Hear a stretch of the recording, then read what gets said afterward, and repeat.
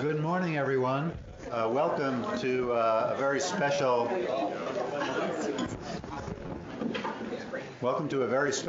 Medical Grand Rounds co-sponsored by the MD PhD program and the Department of Medicine. This continuing medical education program of the Department of Medicine. Our speaker today will regale us with stories about amyloid, I'm sure, and has no commercial conflicts of interest to report.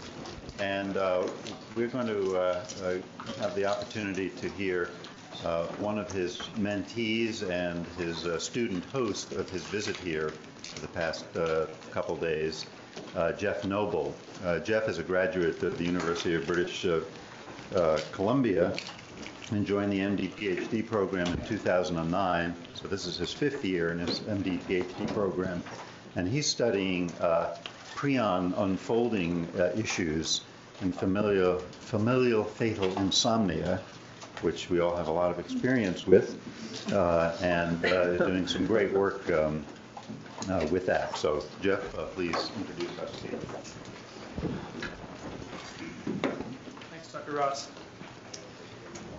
So as Dr. Ross says, each year the Department of Medicine generously gives the MD PhD students the opportunity to invite a physician scientist to present medicine grand rounds. As a group, we select an individual whose career we aspire to emulate, one that blends patient care and scientific discovery. Our speaker today, Dr. Art Horwich, has not only blended these two disciplines, his research has also fundamentally changed our understanding of how cells work. In particular, the way in which cells produce properly folded functional proteins in the crowded and chaotic environment that is the interior of a cell.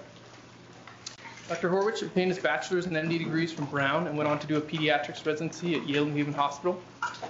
After a postdoctoral fellowship at the Salk Institute, he returned to Yale as an attending physician in medical genetics and soon began an independent research career with a focus on the process by which proteins are imported into the mitochondrial matrix. At the time that Dr. Horwich was starting his lab, this process of protein import was not well understood, though it was known that proteins had to be unfolded in order to cross the inner mitochondrial membrane.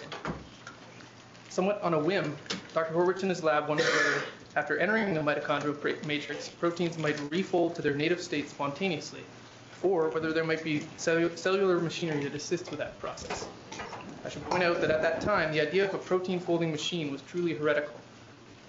It was widely believed that proteins adopted their functional three-dimensional shape spontaneously, as had been demonstrated by Christian Amundsen in the 1960s for ribonuclease and other proteins. Going against the grain, Dr. Horwich and his lab set out to find evidence for such a folding machine and were rewarded in short order by the identification of a yeast mutant that could import mitochondrial proteins but could not produce active mitochondrial enzymes and protein complexes. Thus began more than 2 decades of work towards the understanding of a novel family of protein folding machines called chaperonins, which play an essential cellular role in all organisms, allowing proteins to fold correctly and on biologically relevant timescales at the relatively high temperatures and solute concentrations found within living cells. In recent years, Dr. Horwich and his lab have become interested in the question of why chaperonins and other folding machines fail to prevent the accumulation of misfolded proteins in particular diseases, like neurodegenerative diseases such as Alzheimer's disease, Parkinson's disease, and ALS. Among his many accomplishments and awards, Dr. Horwich has been an investigator of the Howard Hughes Medical Institute since 1990. He is the Sterling Professor of Genetics and Pediatrics at Yale School of Medicine and a member of the National Academy of Sciences and the Institute of Medicine. In 2011, for their discoveries concerning the cell's protein folding machinery, he and Ulrich Hartl received the Lasker Award for Basic Medical Research, one of biomedical science's highest honors. Please join me and the other students of the MD PhD program in welcoming Dr. Horwich to Dartmouth. We are honored to have you with us, and we look forward to your talk.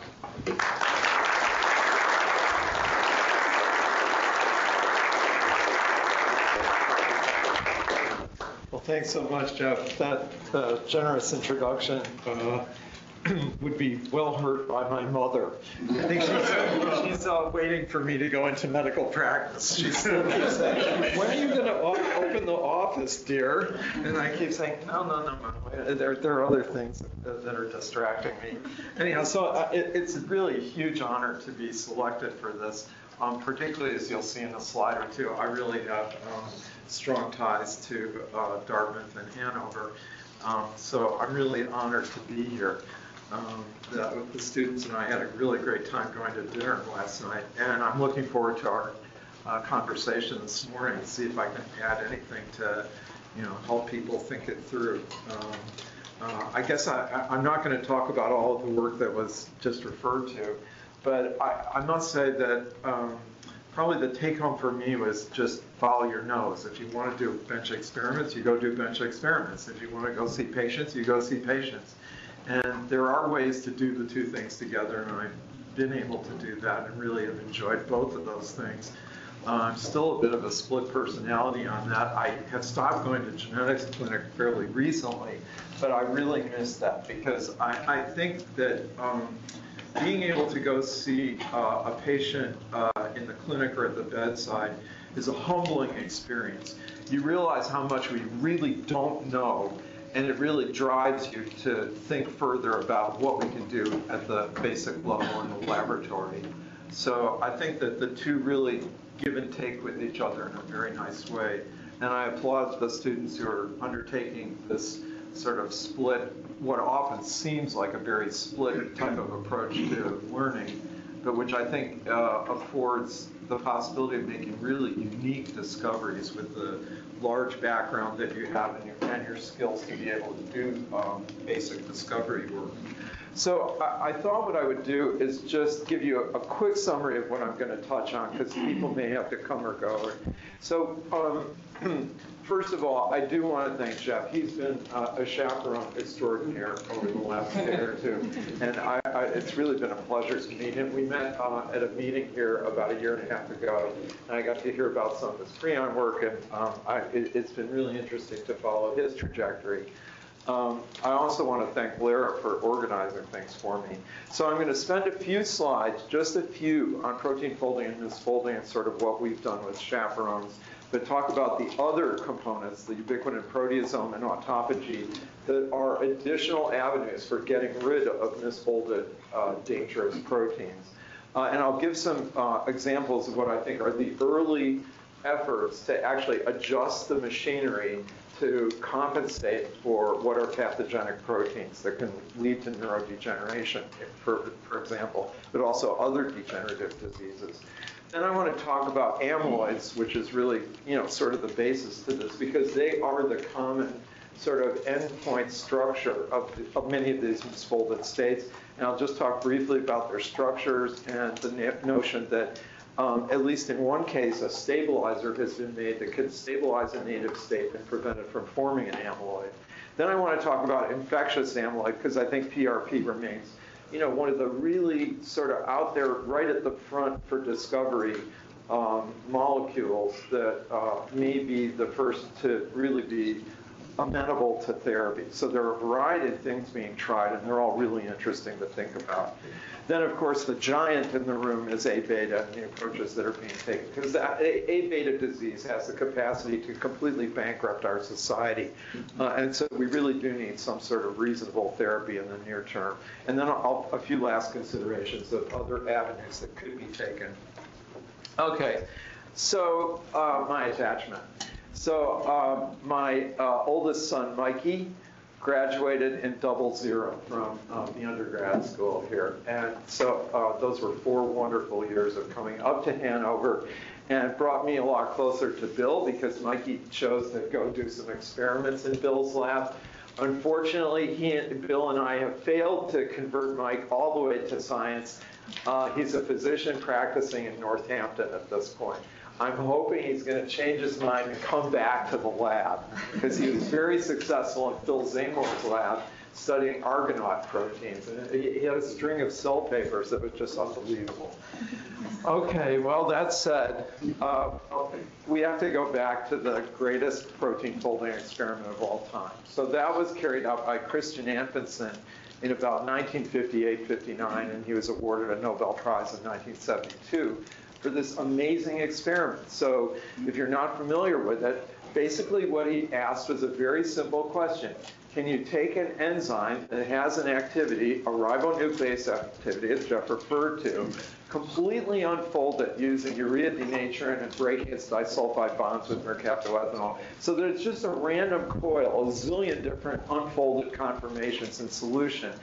And ask, if you remove the denaturants and the reductant, can the protein actually find its way back to the enzymatically active form? I mean, there's this Leventhal paradox that people talk about where a protein can sample more conformations than, stars in the universe, and the time for doing that, if it's a random process, is infinite. You can't do it. And so what Anfinsen discovered was that indeed ribonuclease could find its way back to the native state. Just one of the most beautiful and astonishing experiments. I was an undergrad when he received the Nobel Prize for this, and I wasn't aware that such an experiment was being done. It just blew all of us, and I was working in a fat cell lab down at Brown University at that point. It just blew us away, and for days we were talking about, okay, what molecules can we take in our lab and replicate this kind of experiment? And so I never thought I would have anything to do with protein folding. I just admired the beauty of what Anfinsen did. And so the conclusion from this experiment, importantly, is that the amino acid sequence of a polypeptide chain contains all of the information that's necessary for it to properly fold into its unique native structure. And that structure, Anfinsen posited and later proved, lies at an energetic minimum. So it's like, well, we're in the area of the world where there are lots of ski hills. The energetic minimum is the bottom of the ski hill. And protein folding is often represented as energy landscapes that are basically predicated on the idea that the native state will lie at the minimum. Okay, so then Anfinsen did not reckon with the notion that there might be some alternative energetic minimum that could be toxic to human beings, to cells, to organisms. And that is that an unfolded or misfolded protein could go to a structure like this, a very stable amyloid fibril that is informationless, as I'll show you at a higher level of resolution in a few slides. So, in fact, it's been shown that virtually any protein, this is an experiment from Chris Dobson, can ultimately, under the right conditions, be converted to an amyloid fibril, lose all its activity, and just become an informationless, stable, worthless fibril that's inert, basically. But let me comment first, though, that in the cell, beyond the Anfinsen experiment, there were some problems. Not every protein would behave the way Anfinsen's ribonuclease experiment did. And then the biotechnology industry, when it started to try to make mammalian proteins in bacteria, discovered that a lot of time all you got was just an aggregated glop at the end of the E. coli cell, the so-called inclusion body. And so that suggested that Anfinsen might be right about the thermodynamics, but that under physiologic conditions, there was a need for kinetic assistance for proteins to reach the native state, that is, in a living cell. And so a bunch of us coming from all sorts of different fields more or less wound up forming this community that landed on a whole set of specialized proteins that help protein folding in the cell, where there's, as Jeff alluded to, a very high local concentration of other proteins and solute, and where the temperature is not necessarily room temperature and conducive to spontaneous folding.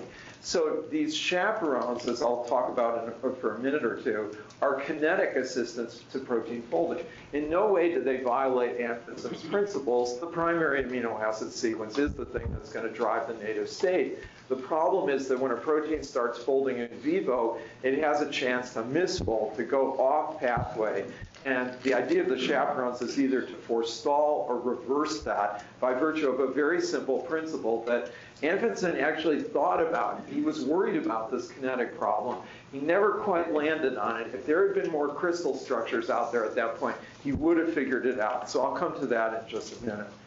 Okay, so while we've been working on chaperone systems, the neurobiology community has been showing that at least, and the medical community in general has landed on quite a number of aggregation diseases, but I'm going to focus somewhat on the neurodegenerative diseases, that a whole bunch of these different conditions are associated with aggregation and misfolding and aggregation of specific polypeptide chains associated with specific diseases and occurring in specialized groups of neurons. So, for example, Parkinson's disease involves the nigrostriatum, and you get these Lewy bodies that are accretions of a protein called alpha-synuclein, whose function seems to be something to do with quality control of synaptic vesicle trafficking. We still don't precisely know what it's doing, but it's very abundant in the presynaptic zone at synapses, for example. So that's associated with Parkinson's disease. And there are other genetic causes of Parkinson's that I won't have time to go into. Alzheimer's disease, the amyloid plaque that has been identified for decades, is known now to be composed of more or less fibrils of the A-beta peptide. This little red peptide cleaved from a larger precursor protein. Prion disease is known when PRP misfolds to PRP scrapie in mad cow disease or in the spongiform encephalopathies. Those are amyloid fibrils that look like this, basically, at the ultrastructural and finer structural level. In Lou Gehrig's disease, you have a bunch of proteins that have now been associated in aggregates found in motor neurons. These are not necessarily amyloid fibrils. They're accretions and aggregates, but we don't know how ordered they are. These RNA binding proteins seem to be making what are called sort of stress granules that are probably ordered or disordered arrays of low complexity sequences coming together, work of Steve McKnight and others from the last couple of years. Huntington's disease, we're not as sure that Huntington aggregates are really amyloids, but they probably do have some sort of regular structure that's argued about. They probably do wind up ultimately, they start out as sort of alpha helical accretions, but they wind up being beta sheet stable misfolded states. Okay, so the entirety of the molecular chaperone game can be summarized sort of by this slide. So a folded protein has a greasy interior, a hydrophobic core that holds the polypeptide chain together in many respects. So when it's folding, those hydrophobic sequences sort of collapse and come together and stabilize the protein in its native state. And so the idea with the molecular chaperones is that under stress conditions or during production of proteins, they can expose these hydrophobic surfaces and they attract each other. They don't really attract each other. It's an entropic type of thing where water doesn't want to be against a hydrophobic surface. And so one way to entropically favor getting rid of water and removing it from those surfaces is to let those surfaces come together. And so we talk about these as hydrophobic interactions, but they're really removal of water and entropically favorable association of these hydrophobic surfaces in what are aggregates. So the idea of the molecular chaperones is that they each proffer their own hydrophobic surface that masks the hydrophobic surface in a non-native state and prevents this aggregation from occurring. So for example, the chaperone that we studied for a whole bunch of years just surrounds the protein basically, and it has its own hydrophobic surfaces that essentially mask these and prevent them from misfolding.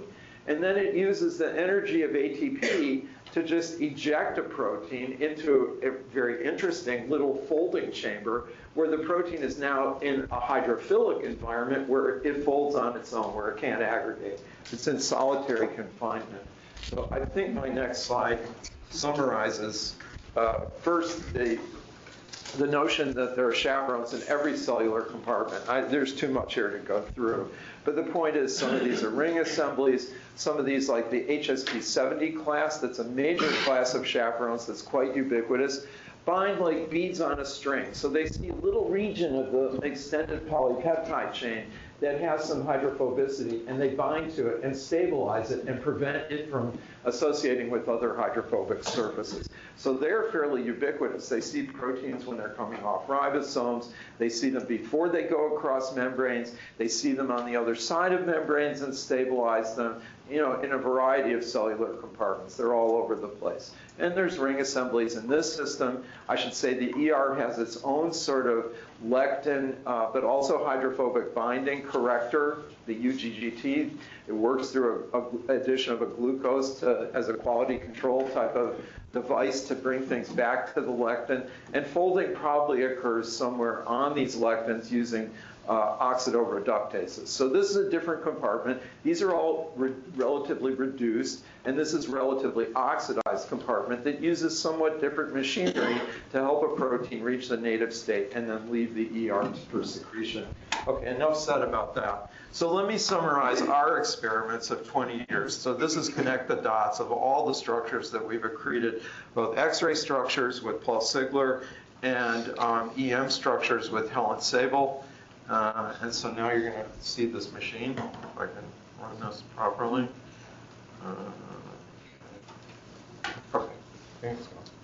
Okay, so this is the GrowEL chaperona. It's a double ring assembly. And you can see the subunits colored here. These are the equatorial domains that hold this assembly together, these back-to-back rings. This is an intermediate hinge domain, and this is a terminal apical domain that has a polypeptide binding surface on the inside that's colored yellow because it's hydrophobic. And I want to advance here. Okay, so now you're going to look down the ring, and it's actually blocked off at the equatorial levels of both rings. So there's really two compartments at either end. This is all that hydrophobic binding surface that's going to capture a non-native protein when it becomes bound in a ring. But first, in a normal cycle, ATP binds in the 7 subunits of a ring, causes a small shift of these apical domains, such that a polypeptide can still bind to them, to all that exposed surface through its own hydrophobic surface, and a lid structure called GrowES can die. When it does, there's a huge conformational change, an elevation twist, and the polypeptide is stripped off the hydrophobic binding surface and now folds in what we believe are simply using Anfinsen's principles. No aggregation can occur. It's completely sequestered in there. At the end of 10 seconds, hydrolysis occurs, ADP leaves, and ATP is now gated to enter the opposite ring. The rings go out of phase with respect to each other. And now this ring is building up a folding chamber, and you saw the blue polypeptide, folded polypeptide, leave this ring when the lid came off. So it's a chamber-mediated folding event, and people have referred to it as an Anfinsen cage. And there's been arguments about how active or passive it is. I think we think that it is an Anfinsen cage. It's a passive chamber. Once it has those hydrophilic walls, nothing sticks to those walls. The polypeptide might bang into them, but it still folds on its own and it finds its way to the native state. And I should say that not every polypeptide will reach the native state with every single round at GrowEL. So it might fail to reach the native state, but it can come back to the machine or go to some other chaperone in that cellular compartment to try to reach the native state. Okay, so now chaperones and disease. So my lab group has been working on an ALS model in mice. We think that the mouse system emulates a human neurodegenerative disease probably more accurately in the case of ALS than in some of the other neurodegenerative diseases. I mean, I won't go through it, but the mice paralyze just the way the human beings do, and their pathology looks the same. The whole thing advances just the same way. And so we've generated a strain of mice that are all paralyzed by 6 months of age.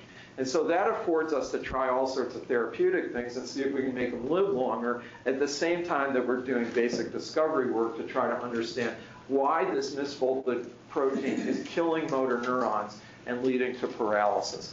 So sure enough, in the earliest experiments we did with this system, we saw that we used a fusion protein where we actually attached a YFP at the C terminus of the misfolded SOD so that we could actually track the protein in motor neurons and see what it's doing.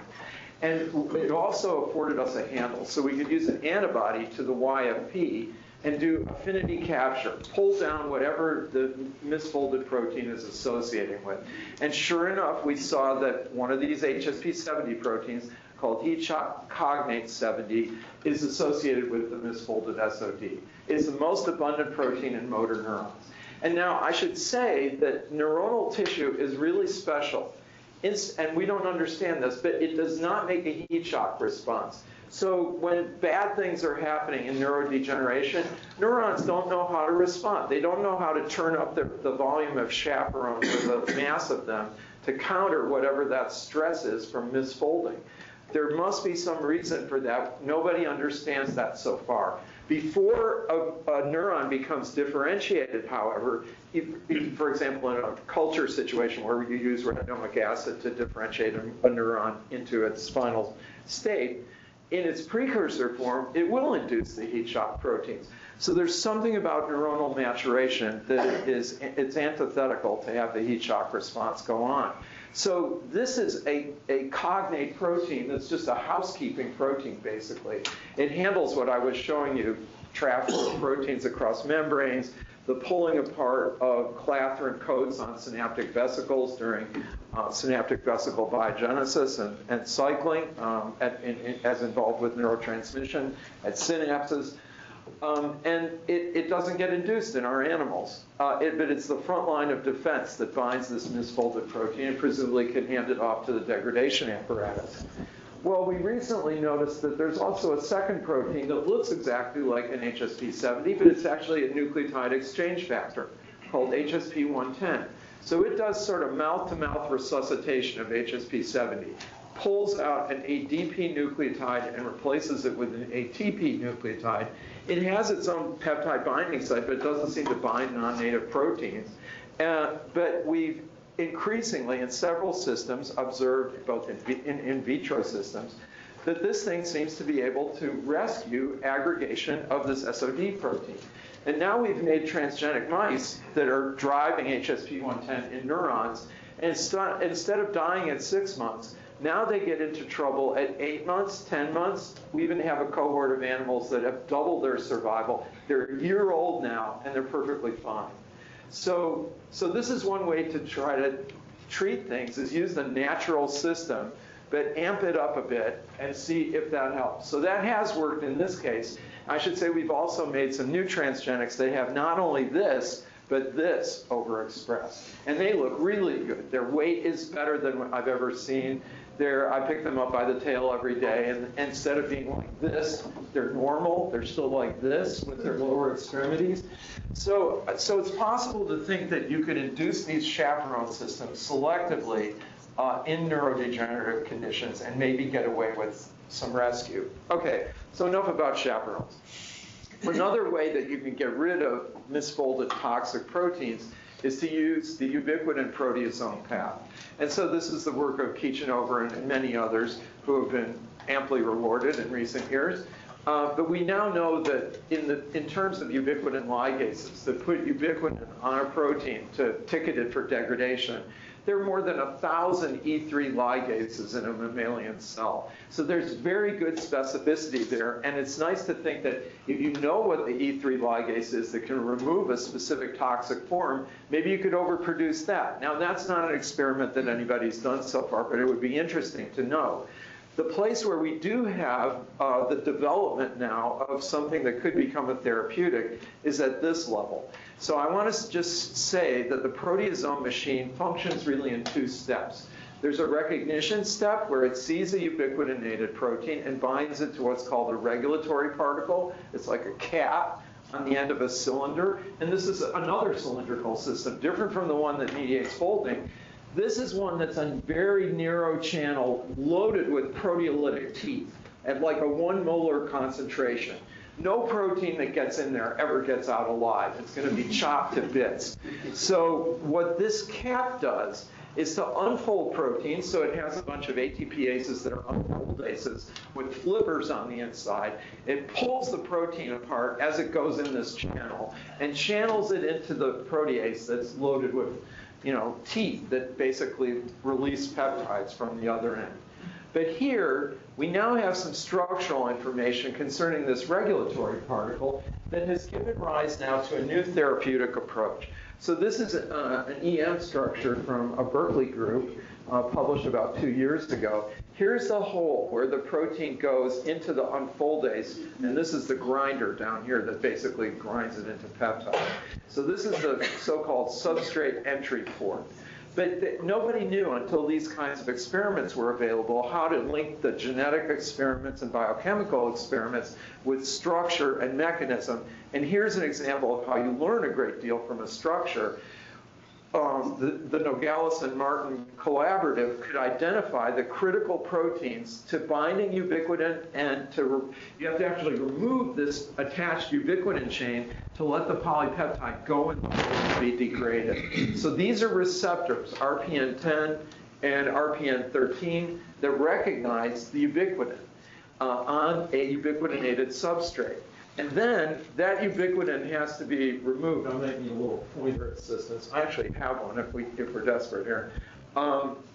These are ubiquitin-specific proteases, UBP6 and RPN11, that are built into the machine. And they basically chop ubiquitin up as it's being passed by them as the substrate is going into that hole. And so they're crucial because if you can't get the ubiquitin off, you can't really get the protein into a hole where it will be completely degraded. So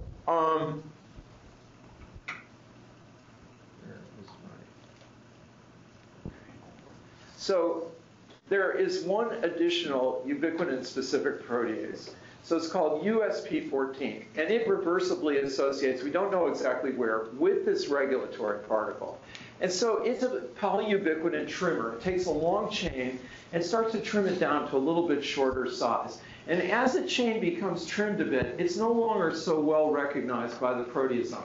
So the idea is this guy liberates ubiquitin. And not all proteins are going to be degraded just because they became associated with this regulatory particle. So this thing has regulatory properties of its own. But Dan Finley and his coworkers at Harvard came up with a really interesting idea.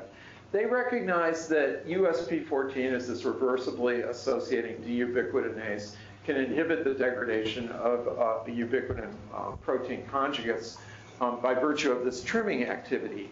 And so they thought, maybe you could improve degradation of a protein by actually blocking USP14. So they came up with a small molecule that inhibits USP14, and they tried it in that inhibitor in a bunch of different cultured cell conditions. So let me cut to the chase. The USP14 inhibitor, the first one called IU1, promotes degradation by leaving the chain long, right? It's no longer getting trimmed down. And so in cells, they could demonstrate that you now improve the degradation of tau, a toxic protein involved with AD, TDP43 involved with a form of ALS, ataxin-3 involved with both a cerebellar ataxia, and a number of oxidized proteins. So this is real. I just visited Proteostasis Therapeutics, and they are really working full blast on versions of IU1 that cross the blood-brain barrier, efficiently inhibit USP14, and I think we'll hear about phase 1 clinical trials fairly soon. So Biogen has seen the wisdom of this approach, and they've bought into this, and they're now partners in trying to develop better forms of this component. So improving proteolysis by the proteasome is another way that you can think of trying to get rid of amyloids and misfolded proteins that are going to produce amyloids. Okay, next system, major removal system, because the cell has only a limited number of ways to get rid of misfolded proteins, is autophagy. So now you're talking about larger aggregates that might be even a micron in diameter.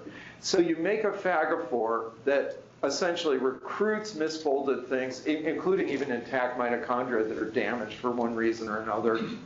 And this then progresses through this whole beautiful pathway of autophagosomal proteins, the ATG set that has been worked out so nicely, particularly in Japan, but also by Kliansky and others in yeast here in the United States, and generates a double-membraned autophagosome that then fuses with the lysosome. Forget all the interior stuff here. The idea is it fuses with the lysosome, and now its contents are subject to degradation.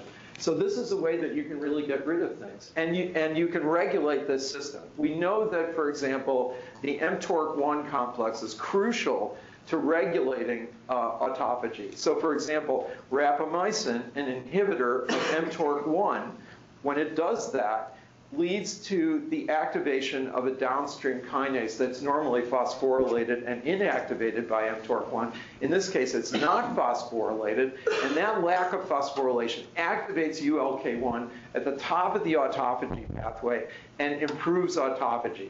So Steve Finkbeiner, for example, who was actually just visiting New Haven on Monday, we had a really nice conversation. He's at the Gladstone Institute, part of UCSF, right next to it, is working on developing new autophagy activators with a high throughput screen with the assistance, again, of Biogen, that's taken a major interest in neurodegenerative disease. Okay, so now I want to just talk about what this end state, a potentially toxic state is of amyloid fibrils. So this is my really, I apologize for this, is my only print slide, but I think we have to pay homage really to the father of the amyloid field, who was George Glenner, who worked at San Diego. So he was the first person to figure out that this amyloid material actually contained protein in it, and that it contained biologically interesting protein. So he, as early as I think the late 60s, identified a light chain amyloid, a piece of light chain, in systemic amyloidosis. So the systemic amyloidosis is induced by inflammatory conditions associated with tuberculosis and other chronic bacterial types of infections. And so I just want to quote him because, I mean, this is really foundational.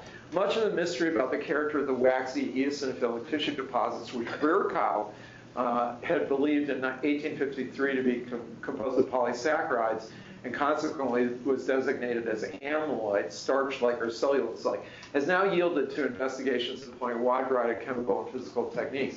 Once it was demonstrated that unique fibrillar components comprised over 90% of amyloid deposits, efforts to obtain homogeneous concentrates were undertaken, and that's what he did. Dissolution of the fibrils with denaturing solvents permitted fractionation and ultimately protein identification, sequence analysis. And so that's how he figured out that this was light chain in this particular amyloidosis.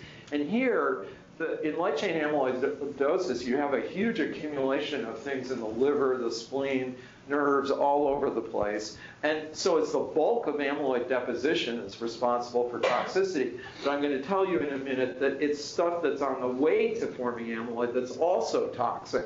So then he said, in all cases, it's a beta-pleated sheet structure. He figured that out. Unique conformation, a twisted beta. I'll show you the sheet in just a second. Proteolysis could, so here's A beta. He already smelled that maybe some of these could be produced by proteolytic cleavage. And I'll show you in a minute that he was the person that discovered A beta in Alzheimer's disease. So this is not the consequence of a single disease process, that you could have tinctorial stains to recognize these fibrils. And he talked about proteolytic digestion. I mean, he was way ahead of his time. And unfortunately, he himself passed away from an amyloid disease. So this is fiber diffraction. So as early as the 40s, people trying to purify insulin noticed that they were getting fibrils. And they started to try to characterize them. And they did these fiber diffraction experiments where you line up the amyloid fibril in an X-ray beam and shoot X-rays at it, and you get a characteristic pattern of 4.7 roughly angstrom, what's called meridional reflection. And these are really ugly. This isn't like your standard X-ray image, but they deduced a lot from this.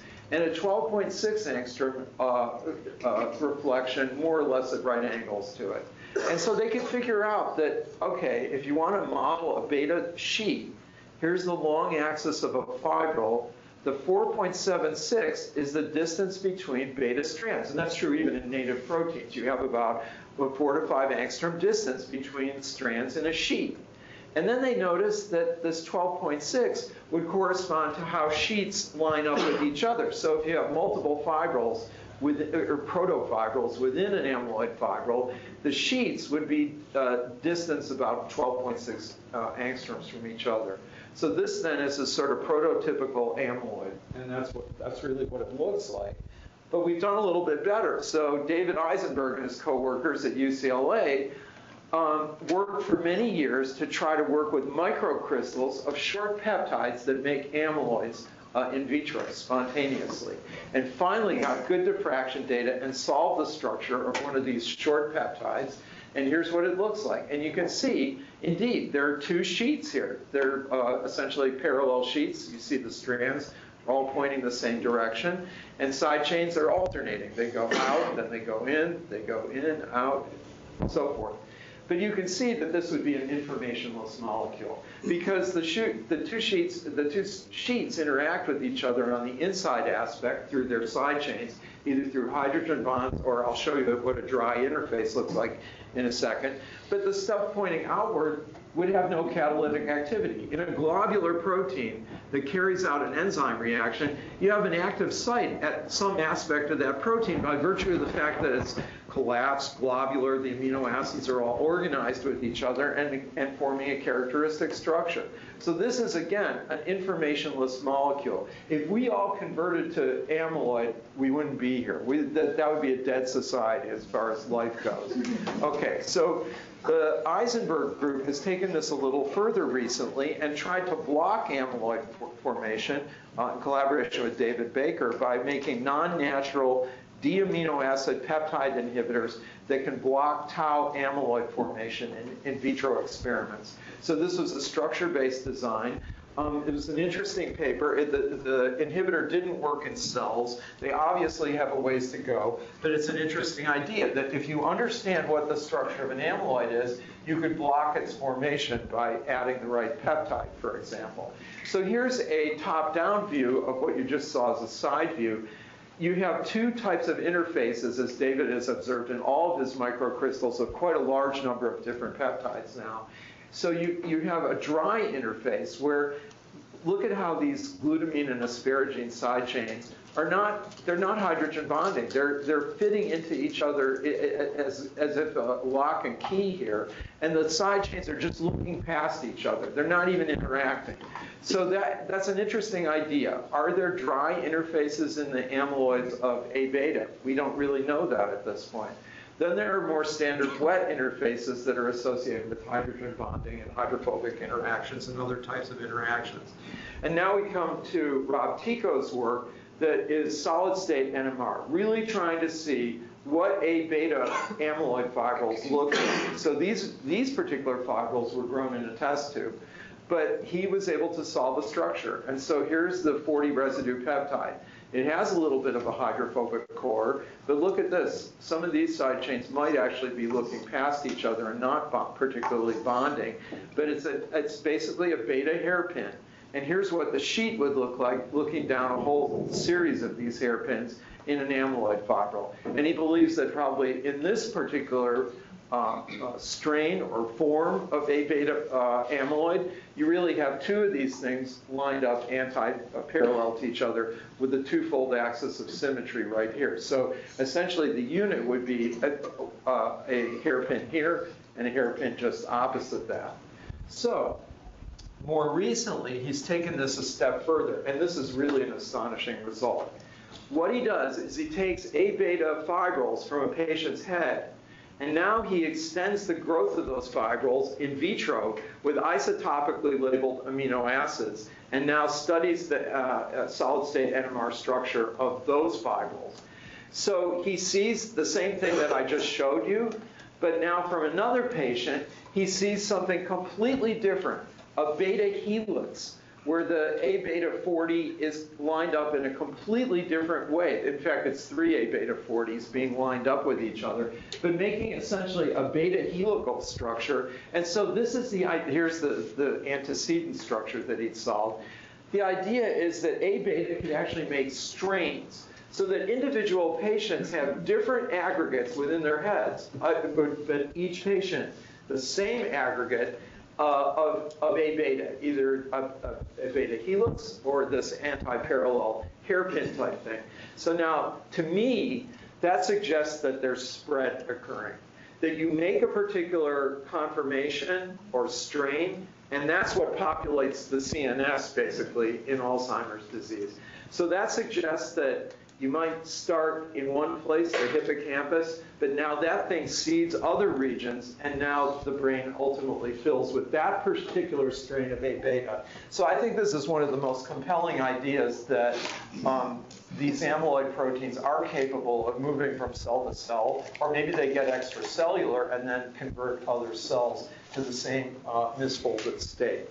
Okay, so we've talked about this end state, the amyloid fibril, but there are intermediates on the way to that that are important. And so this was an important paper from the late 90s from Chris Dobson and coworkers, where they showed that a form of lysozyme that's mutant that leads to an amyloidosis with massive hepatosplenomegaly, making it easy to get material to study naturally, but they could do it in E. coli as well, makes a very unstable protein. So if you do hydrogen deuterium exchange on this protein, on a very short time scale, it's completely exchanged, whereas native lysozyme won't exchange on the time scale of even days. So this is a very unstable protein, and it populates these kinds of intermediate forms where there's toxicity.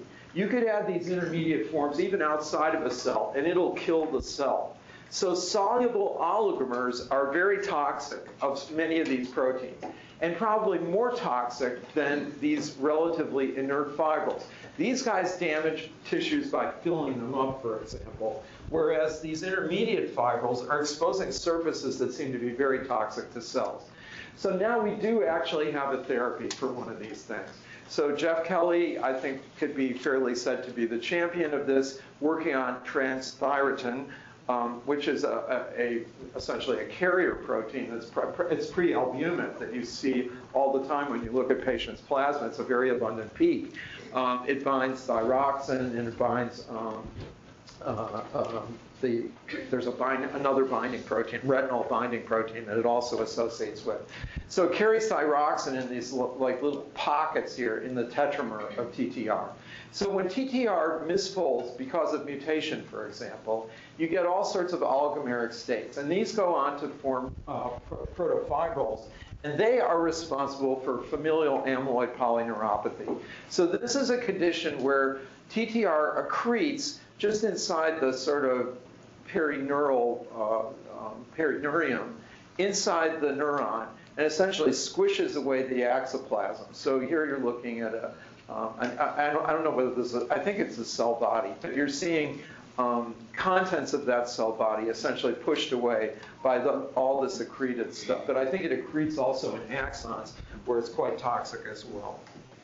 So what Kelly thought about was the fact of this pathway of going through intermediates on the way to forming fibrils. And he thought, suppose you could stabilize the tetramer by binding a ligand to it that looks like thyroxine, for example, or is any kind of a ligand that just stabilizes the native state. So it no longer comes apart. It no longer forms these intermediates that are on a pathway to making amyloids.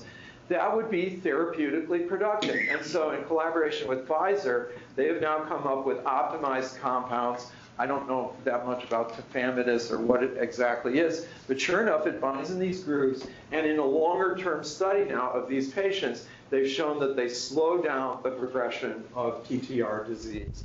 So I think that's one of the first real successes. Now I want to turn to infectious amyloid. So I think this is a particularly scary and fascinating thing that has captivated a lot of investigators, including Jeff. And one of the questions, and particularly by virtue of its infectious nature and by virtue of the stunning progression of this kind of disease, it's so rapid and lethal. What can we do about PRP disease? So it really came right to the fore when it became a public health problem in the UK in the mid to late 90s. So first it was noticed that there was bovine spongiform encephalopathy in mad cows, seemed to be transmitting through herds. And then it jumped the species barrier, and there were new cases of CJD in very young individuals that had never been seen before. So the British neurology community knew it was seeing something totally novel, and they could put two and two together that BSC, in fact, was responsible for this transmission to human beings. And in fact, BSC itself, the spread in British herds, came from the dropping of stringency of preparation of cattle feed. So brain parts from sheep and cows were being used to feed other sheep and cows. They'd always been subjected to an organic extraction, but somebody made the decision, no, we don't need an organic extraction. We just go straight ahead and prepare the parts, and that's the new feed. And that was a disaster, because now you have whole herds that became infected. So they did quickly recognize that and went back to the old ways of proceeding to prepare their feed. So where are we now? Well, first, in the late 90s, there were cases like this that I'll describe in just a second that are a variant form of CJD that clearly represent VSE jumping across to humans. But it's costing the Brits a major pain in the head right now, because the UK has to import all of its blood products because the carriage rate of PRP, scrapie, in the British population is substantial. It might be something like 10 or 20% as judged by tonsillar biopsies.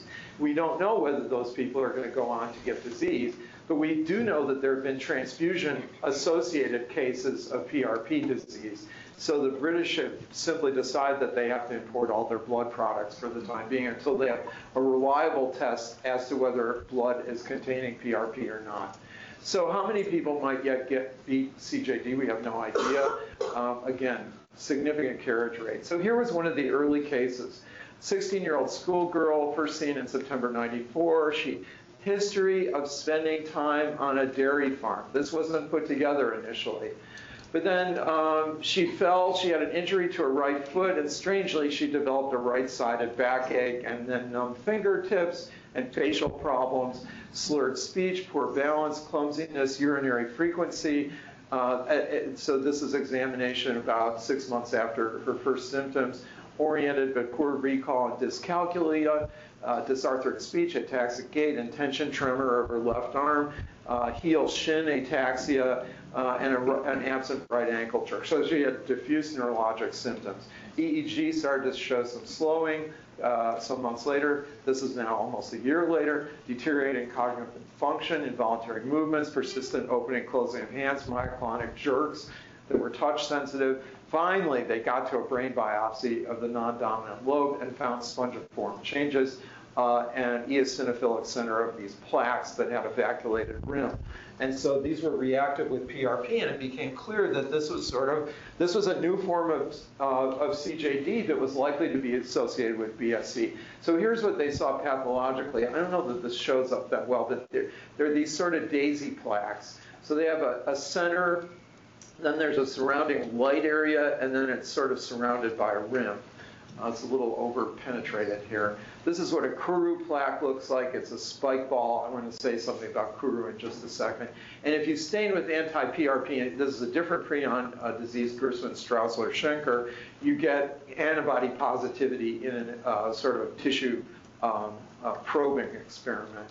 So more generally, the spongiform encephalopathies produce these spongiform change, just sort of absent vacuolar regions of the brain. Here's a histoblot, again, an antibody probing of a brain of an affected person, nothing in a normal person. Okay, so now let's just talk about transmission. So the first transmission of PRP disease was scrapie. This is a scrapied sheep. I don't know whether it has itchy skin and that's what causes it to knock all of its fur off. I think that they scrape themselves against the fence. They're itchy, but they may also be ataxic, and because they're ataxic, they're leaning against the fence all the time. But in any case, the first real transmission was when a vaccine got prepared from sheep and used, this is against a viral agent, and got used to immunize a whole flock of new sheep. And it turned out that the sheep they used to prepare the vaccine got scrapie. And then they noticed that everybody in the flock got scrapie, and they suddenly realized that they had some sort of transmissible agent on their hands. And then some years later, in the Foray Highlands of New Guinea, Carlton Gajdusek, a pediatrician who went out into the wilds to look at indigenous diseases in those areas, divined that there was transmission of a devastating neurologic disease by virtue of a ritual mortuary feast that was carried out by the Foray. So when a beloved family member passed away, there was a funeral service at which the brain of that individual was essentially cooked and devoured by the family members as an act of reverence. And Gajdusek figured out that this must be a transmissible condition. Here's just a map of Papua New Guinea. Here's the area that's involved. It's this highland area. It's really a spectacular area. This is a couple slides that John Collins sent when he was trying to induce me to go out there to visit their site, and I said, nothing doing. I've heard enough about guys trying to sail out in the sea just east of those highlands and being killed by pirates, but it is spectacular. I mean, here's a volcano erupting off in the distance. I mean, it's like, you know, imagine that there's never been anybody on this beach probably in months and months. I mean, it's just spectacular countryside. Here's the interior. This is the 4A region, and where there are these little villages where this kind of mortuary practice was carried out. And actually, here's the lab. This is the lab where a lot of the Kuru work has been carried out for decades and decades. It's closing down now because we understand Kuru so well, and the last 4A cases are really pretty much passed. I mean, the cannibalism, or whatever you want to call it, feasting has ended, and nobody is further affected. So this is in a town called Waisa. So they have their own generator, and they run this thing and stay there and garner samples and can do a few crude experiments. So here's Gashdasek's original report, for which he received a Nobel Prize. A clinical syndrome, I can hardly read this, astonishingly akin to Kuru in man, has developed in 3 chimpanzees from 18 to 20 months after intracerebral injection with brain suspension from different Kuru patients. So he was able to transmit this by injecting chimpanzees, and they basically got the same kind of ataxia and discoordination as the human beings got. So but that still didn't explain what was actually going on. And so was this a viral agent, or what kind of agent was this? And so this is an important experiment carried out by Tikva Alper in Israel, who did not live to see the denouement of this whole thing. But she noticed that basically the ability to transmit was abolished by irradiating at 237 nanometers. Now that does not correspond to a nucleic acid. That's more suggestive of a peptide backbone. And she suggested that this might be a proteinaceous kind of condition. But it was really left 15 years later for Prusner and coworkers to come along and figure out a purification protocol that basically produced infectious material that was enriched to a point where they could run an SDS gel and actually see material that corresponded to a normal protein, but that normal protein in scrapie sheep, for example, was relatively resistant to proteinase K digestion, but in normal sheep was totally sensitive to digestion and went completely away.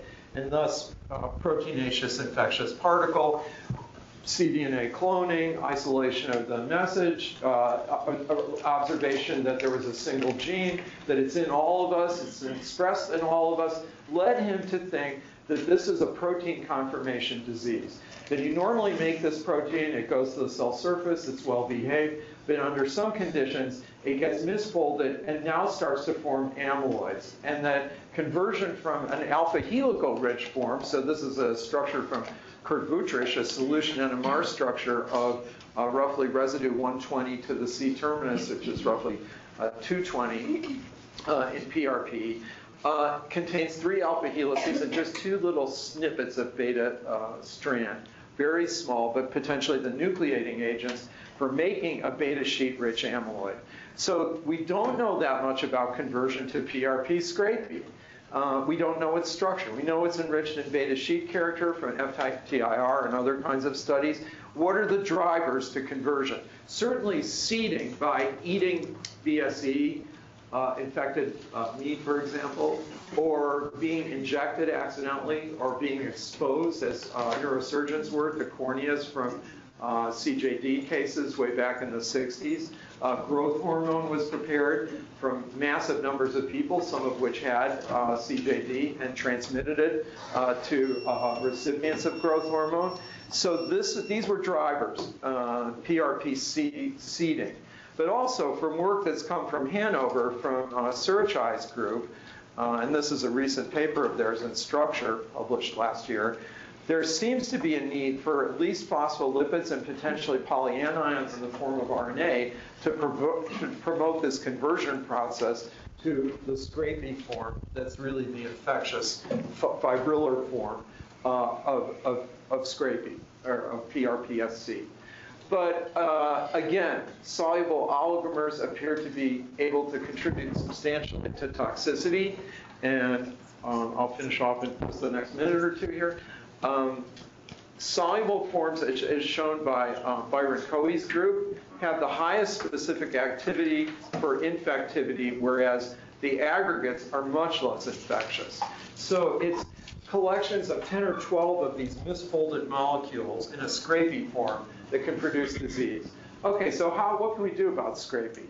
Well, Collins and co-workers, going back to Waisa and the locality of the 4A Highlanders, have noticed that there actually is a natural form of resistance where you convert glycine 127 to valine. And then you can eat your relatives and nothing happens to you. These were women who had lived through the mortuary feast and never gotten disease because this is a non-convertible molecule. The PRP-C form of G127V is stuck in the C form and it doesn't convert to the scrapie form. So that's one way out. The other is to shut off PRP-C altogether. So Malucci and co-workers, another Collins paper, used a Cree-Lox approach to knock out PRP-C just at the point where their animals, this is a mouse experiment, started to get sick. So here you see CA1 looking terrible here, being gobbled up. But if you first treated with your Cree, now at the same time point, you have a perfectly normal looking CA1. And these animals, instead of having spongiform degeneration, no longer have it. They look terrific. So another means of shutoff that I think may come to fruition very soon is the use of antisense oligonucleotides as drugs. So ISIS Pharmaceuticals in Carlsbad, California are the major venturers on this. And they are trying 12 to 21 nucleotide DNA or RNA-like compounds that basically can bind messenger RNAs and lead to their inactivation and turnover. So there's a lot of optimization that goes on with this, but it's being tried in quite a number of different things. I won't detail them. This looks like the first that's actually working somewhat therapeutically. So in spinal muscular atrophy, if you can make SMN2 splice correctly, you can rescue the patients. And so the oligo that they've prepared against the misspliced junction to make the SMN2 splice correctly looks like it may actually work. So the question is, can you get enough effect to work against some of these other conditions? And I don't think we know yet. So another approach that Collins and co-workers have taken against PRP is to use antibodies. And they showed that if you infect an animal the sort of BSE route, intraperitoneally inject PRP scrapie, and supply antibodies against PRP that have been generated against PRP-C, you can block disease, and the animals basically live out to a fairly long time period. On the other hand, those antibodies did not work against intracerebral injection. Another way forward is another paper from Malucci. She recognized, now independent from Collins in her own group in the UK, that the UPR is turned on in scrapie disease. And in fact, one limb of that is the PERK kinase, which essentially phosphorylates EIF2 alpha and essentially inhibits translation as a result of this. And so in scrapie-infected cells, translation is down-modulated. And her idea was, I'm going to reverse this. I'm going to take a PERK inhibitor, inhibit PERK, and ask for cytosolic translation to be improved, and ask what that does clinically. Well, actually, it does quite a lot. So they teamed up with GSK and made a PERK inhibitor, and now translation goes pretty normally. And synaptic proteins look normalized. Hippocampal architecture looks a lot better, less spongiosis.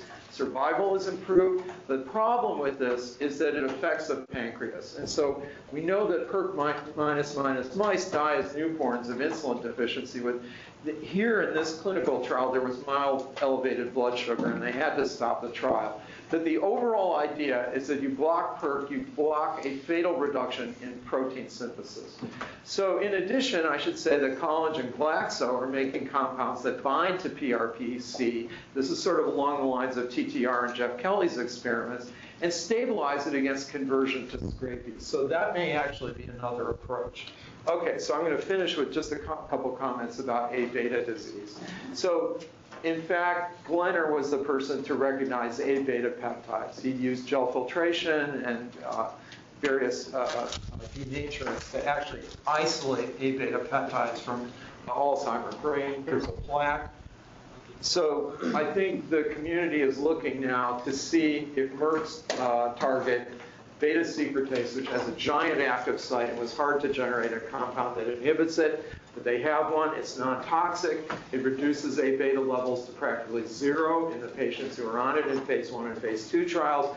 The question is, what is it going to do in phase 3? We're going to have to wait a couple years, but we will get an answer to whether this sort of logical approach to inhibiting the production of A beta will be therapeutic. We won't know for a little while.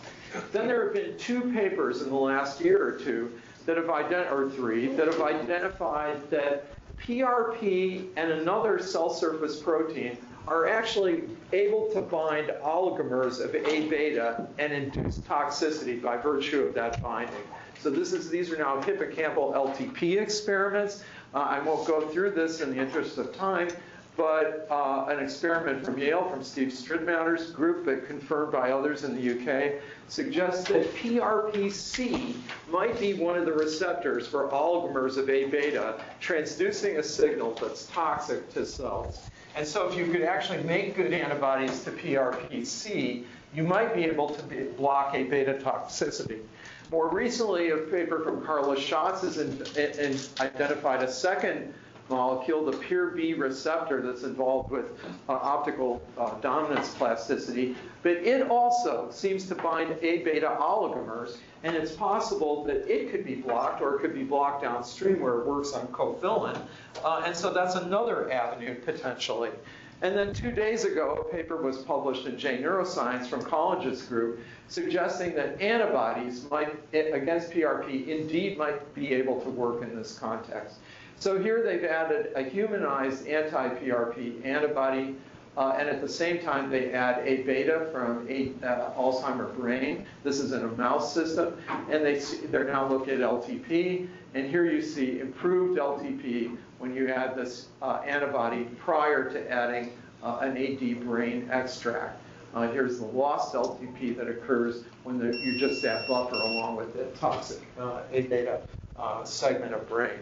So finally, I think we have to consider a couple other approaches. I think neuronal circuitry could be crucial to misbehavior, and that, albeit it lies downstream from toxicity of misfolded proteins, but you can think about correcting neuronal firing. For example, in ALS, the only drug we have is riluzole, which prolongs life by a month or 2. But it basically blocks neuronal firing of motor neurons, quiets them down, and maybe thinking about such kinds of therapies in the nigrostriatal system and hippocampal system may be reasonable. I think stem cell therapy is a possibility. Neuronal precursor cells or other neuronal types are possible. There was a recent science paper a few weeks ago where differentiated motor neurons were injected into sciatic nerve distal to a ligation, and axons grew out from those motor nerves and actually innervated muscle and improved contractility. Finally, I think all of these conditions have a big inflammatory component that remains relatively unstudied so far. For example, our mice stop having protein aggregation about 4 months into their 6-month course of ALS. And what happens that actually causes them to paralyze? We're thinking that maybe during the last 2 months of life, it's inflammatory disease, something at the level of astrocytes or microglia, T or B cells, that progress the animals to paralysis. So I think this issue of inflammation is something that really has to be considered. Well, I'll stop there, and I thank you very much for this kind invitation and for your attention.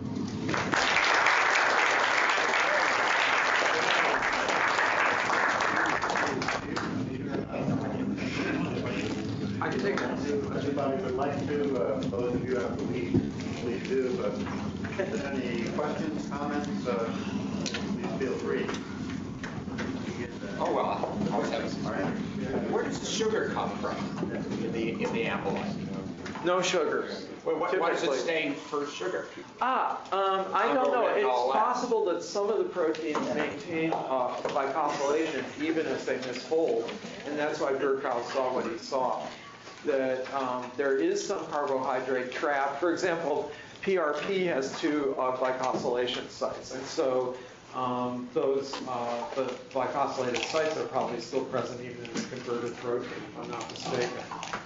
Do you think that the lack of ability to induce heat shock proteins is the reason why the neuronal tissue is the most sensitive to proteotoxic stress? And that's a real possibility, that other tissues would just forestall this. I think the other thing that contributes is that the neuronal tissue is post-mitotic. So, whatever the garbage is that you accumulate over many decades, you really have to work with the garbage collection that you've got available. And, if the garbage collection machinery with age is not as efficient, we don't really know that formally, you have a stuck situation. Whereas mitotic cells can basically, in the liver, for example, are just continually dividing. If they're insulted, those cells will die, and there's a trigger to further hepatocyte replication. And so you can get around a lot of misfolding kinds of conditions this way. So I think post-mitotic stuff contributes to this significantly. I think we'll have to stop, but thank you for the richest hour I can recall. You're very kind. Great. Sure.